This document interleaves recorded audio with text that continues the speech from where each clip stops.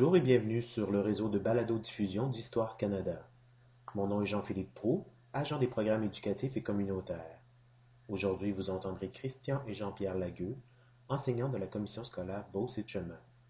Les deux lauréats des prix du gouverneur général pour l'excellence en enseignement de l'histoire canadienne en 2004 nous entretiendront de leur projet de reproduction d'objets historiques datant de la période de la Nouvelle-France. J'ai rencontré Christian et Jean-Pierre Lagueux sur le site du Bassin Brown à Québec lors de l'exposition présentée dans le cadre du programme des Fêtes du patrimoine. Alors aujourd'hui, je rencontre Christian et Jean-Pierre Lagueux en direct du Bassin Brown qui vont nous parler, nous expliquer leur projet de reproduction d'objets anciens. Tout d'abord, bonjour messieurs Lagueux. Bonjour. Dans un premier temps, j'aimerais savoir qu'est-ce que c'est ce projet de reproduction-là. J'aimerais que vous m'expliquiez un peu les objectifs du projet que vous avez créé. D'abord, le projet s'appelle, ou l'activité pédagogique s'appelle reproduction d'un objet de la période de la Nouvelle-France. Donc, c'est reproduire un objet du régime français, 1608 à 1760. Et l'activité comme telle regorge d'objectifs et de buts à atteindre. D'abord, on peut parler d'élargir nos connaissances de cette période-là, à connaître davantage sur la Nouvelle-France, sur la vie de nos ancêtres, et on fait ça comment?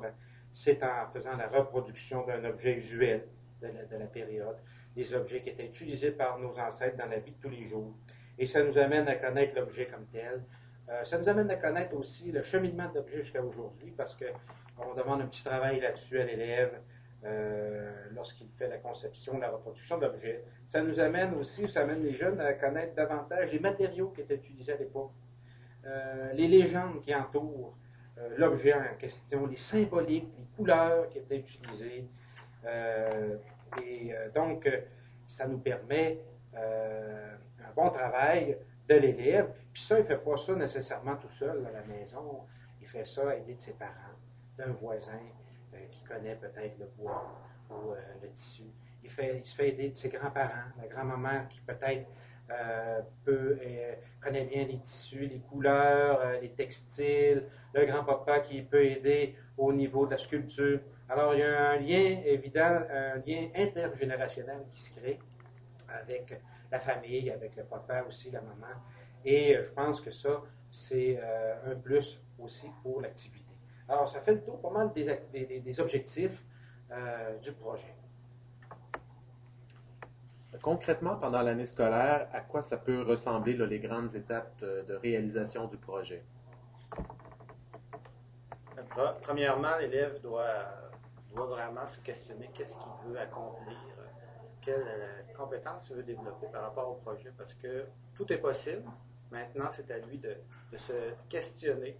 Est-ce qu'il veut consolider les compétences qu'il possède? Est-ce qu'il veut en développer d'autres? Est-ce qu'il veut faire un projet qui est en lien avec l'histoire de sa famille? Et bien entendu, on doit se questionner pour en arriver à décider de l'objet qu'on veut réaliser. Et suite à ça, bien, l'élève doit faire une recherche en utilisant, entre autres, l'Internet, en allant sur des sites de musées, pour essayer de trouver un objet qui correspond à la période qu'on développe, celle du régime français. Alors, on demande aussi à l'élève de faire une recherche, de faire une chronologie, pour voir si cet objet-là a évolué jusqu'à aujourd'hui. Est-ce qu'il existe encore? Est-ce qu'il est encore utilisé dans notre société? Puis ensuite, c'est le défi de la réalisation. Alors donc, on demande un défi parce que c'est de faire un travail artisanal, ce qui se fait à peu près plus aujourd'hui. Puis d'essayer de comprendre comment travailler le bois, comment coudre, comment dessiner comme on le faisait à l'époque. Et de se faire, justement, de se trouver des personnes ressources pour aider à la réalisation du projet. Alors donc, l'élève va aussi documenter son travail en réalisant une fiche descriptive qui va servir à l'exposition. Il doit aussi évaluer, donc faire un retour réflexif, puis analyser les problèmes qu'il a rencontrés, les apprentissages qu'il a fait aussi. Donc, l'élève va aussi peut-être s'en servir, faire une démarche au niveau de l'école orientante, puis développer peut-être des intérêts pour un métier. Jusqu'à maintenant, combien d'élèves participent environ chaque année à votre projet de reproduction? Bon, on peut parler annuellement d'entre 1000 à 2000 élèves qui vont participer, dépendamment des années. Et depuis qu'on réalise cette activité pédagogique-là avec les élèves, là, on parle d'au-delà de 10 000, entre 10 000 et 15 000 élèves qui ont fait des reproductions et qui ont été présentés au public lors de différentes expositions, que ce soit locales, régionales ou provinciales. Alors, et on a des élèves qui nous proviennent de notre commission scolaire, de notre région, de la région de Montréal. On en a eu même de la France qui ont participé dans le cadre d'un projet spécial qu'on avait fait avec eux entourant le 400e de la Ville de Québec. Alors, il n'y a pas de limite à participer au niveau des distances avec notre région. Et nous, on est prêts à donner l'information à tous les enseignants qui seront prêts et à toutes les enseignantes qui seront prêts à le faire avec leurs élèves. L'aboutissement de ça, vous travaillez fort pendant toute l'année scolaire, les élèves mettent la main à la pâte, puis s'investissent, mettent toute leur énergie. Quel est l'aboutissement de ce projet-là? L'aboutissement, la grande finalité, c'est de présenter les projets dans une exposition ici même à Québec, donc au Bassin Brown.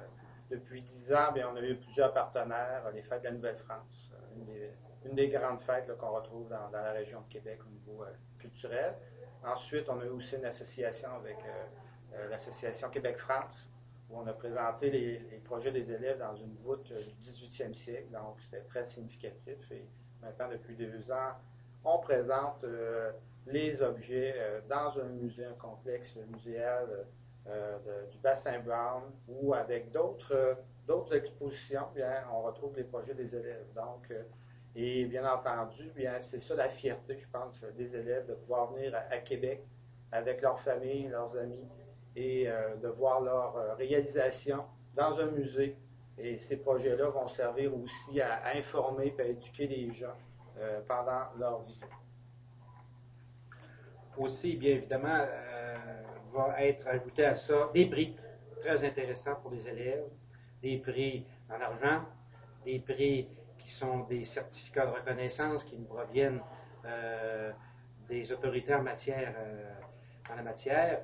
Et on a une collaboration avec Histoire Canada qui va chercher des commanditaires dans le domaine de l'histoire et du patrimoine. Alors, je pense que ça donne, ça rehausse aussi le travail de l'élève. Et ce qu'on avait au départ, lorsqu'on a créé cette activité-là, Christian et moi, c'est de mettre en valeur le travail de l'élève.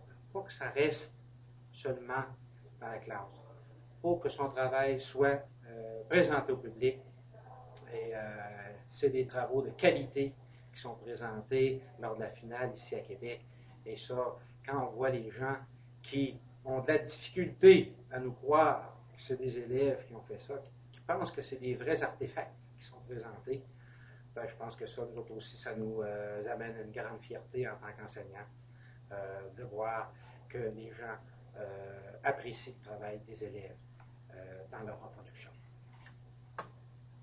Pour les enseignants ou les enseignantes qui seraient intéressés là, à joindre le mouvement, qui seraient prêts à joindre votre communauté de créateurs, quelles possibilités ils ont, ces enseignants-là? Eh bien, on peut se rendre sur le site Internet de l'activité. D'ailleurs, le lien est fourni ici par Histoire Canada. Et donc, sur ce site, vous avez beaucoup d'informations. Vous avez la possibilité de retrouver nos adresses courriel et nous envoyer une communication. Et à ce moment-là, le lien est établi et nous, on peut vous donner beaucoup d'informations complémentaires à ce qui se trouve sur le site. Et dépendamment aussi, on peut même se rendre dans votre école, faire une présentation en uniforme d'époque. Nous sommes 2 soldats reconstituteurs de la période 18e siècle, des compagnies franches de la marine. Alors, on peut se rendre là, animer une classe et partir le projet avec vous. Jean-Pierre Lagueux, Christian Lagueux, je vous remercie 1000 fois pour votre temps, votre disponibilité, puis on espère que ce projet-là continuera à évoluer encore très longtemps. Merci beaucoup. Merci. Mon nom est Jean-Philippe Proulx, agent des programmes éducatifs et communautaires à Histoire Canada.